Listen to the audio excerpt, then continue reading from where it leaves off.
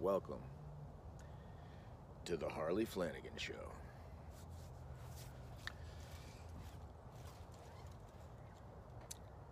It was about a year ago that my friend Anthony Bourdain told me I was going to be on the Lower East Side episode of Parts Unknown, which is airing November 11th. Obviously, none of us knew it was going to be the last episode when we filmed it, and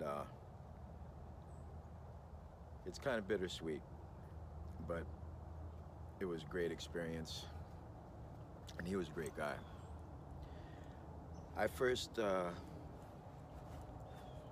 We first crossed paths back in the late 70s, probably 79, on the Lower East Side and around clubs like Max's and Trax and Botany and Irving Plaza and so many other places. And it wasn't actually until 2013 or 14 that we wound up reconnecting and really getting to know each other. Back in the old days, I was just a kid, so. But when I finally did meet him, it was, meet him again, I should say. It was at an MMA event. It was actually the first sanctioned MMA event in New York. And then I started teaching his daughter jiu-jitsu. That's when we really got to know each other. And he actually read my book before any of you, and gave me some thoughts and ideas. I shared it with him when I was in the final editing stage, and asked him what he thought. And he gave me some amazing advice. He told me what he thought I should write more about, and I did. I went and I wrote more, and I did re-edited it a little bit, and I gotta say, it came out a better book because of his advice. You know, I gotta thank Tony for that, and also for having me on his show. Now, you know, people have asked me what was he like to hang out with. He seemed like a really cool guy, this, that, the other, and I gotta tell you, he was a really cool guy. He was. You're lucky when you meet someone like that, you know. I really enjoyed every conversation that we had, and you know, just the way he interacted with people. He was so gracious, you know, all the time. People were always approaching him. Oh, can I take a picture? Can I this? Can I that? And you know, I never saw him turn anybody down. He was always super friendly and always had a smile for everybody. And anyway, some of you may have seen this next clip I'm going to show you. It's a conversation that me and him had right around the time that my book came out. It was filmed by New York natives, and I just want to share it with everybody out there who hasn't seen it. And this will really give you an idea of what it was like to have a conversation with Anthony Bourdain.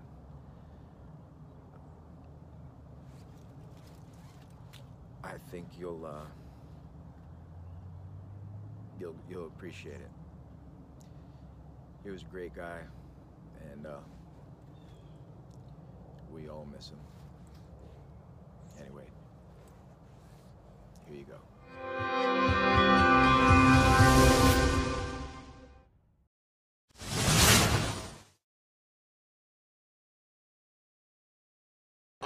I never saw the Cro-Mags. I know you from the Stimulators. That blew my mind when you told me that you saw us play. I remembered, you know, standing out front of Max's Kansas City in like 1980, 1981? 79, 80, because they were closed. And trying to get in, and, you know, and who's this fucking 13-year-old kid who's just walking through walls, you know, getting served, you know, gliding by the doorman. It was like, oh, yeah, no, that's Harley Flanagan, man. He's the drummer for the Cinders. Yeah, well, how come he gets, how have the laws of the universe changed that allow this kid to move in a grown-up world? And I think that's one of the many things that's interesting about the book is here you were at age, what, 13, 14, Yeah, and earlier. well, when I started playing with them, I was like 12, 13, 12. I didn't want it to just be my story. I wanted people to be able to read it and get an idea of what New York was like. You know, like almost like a Huck Finn type of a story of the Lower East Side in the 80s. Like, you know, what it was like being a kid and all that madness. It really was madness, dude. Almost nobody had a childhood like you, though.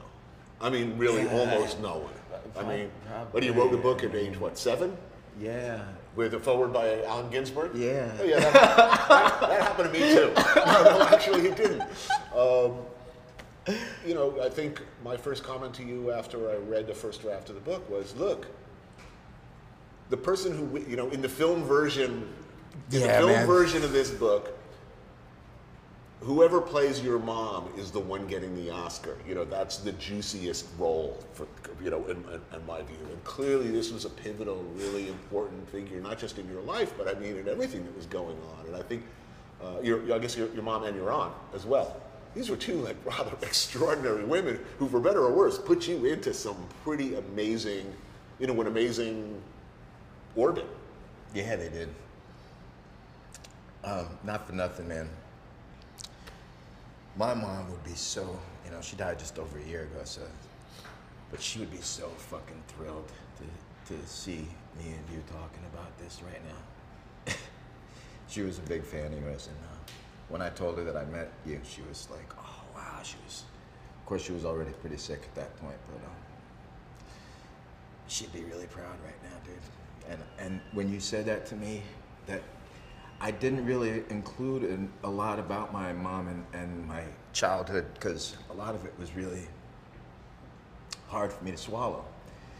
You know, and I didn't want to sound like I was dogging her in any way, like she put me on this fucking roller coaster ride, which in a lot of ways she did, you know, but, you know, to be fair, she was, you know, a flower child, you know, a 60s hippie, you know. I guess her idea of educating me and stuff was exposing me to the world as much as she could. And, you know, I mean, my mom got me the Sex Pistols record, like, when it first came out. You know, she was fucking cool. You know, she went into a record store in London and she's like, what are the kids listening to now? Like, what's the current shit?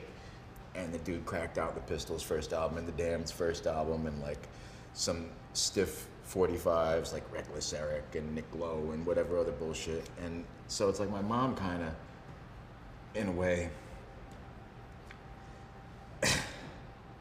yeah, I owe a lot to her.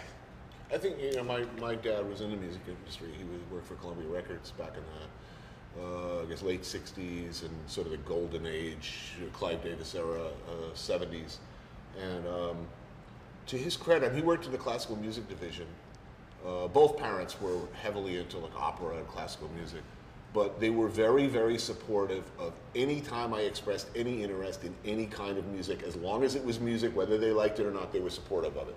So that was, you know, it's something I'm grateful about. And it's, you know, my dad would drive me to the Fillmore East when I was 12, 13. I mean, he wasn't leaving me alone there. I mean, he'd let me and my friends go in and he'd pick us up afterwards and, you know, get us home. So it was hardly a street kid. I didn't have a childhood like yours, but I was exposed to a lot of music early on, and my parents were encouraging of that. It's funny because, you know, you were talking about how your family were always exposing you to music, and obviously mine did. I gotta say, sadly, I really didn't expose my kids to as much music as I probably should have, but it was more out of fear, honestly.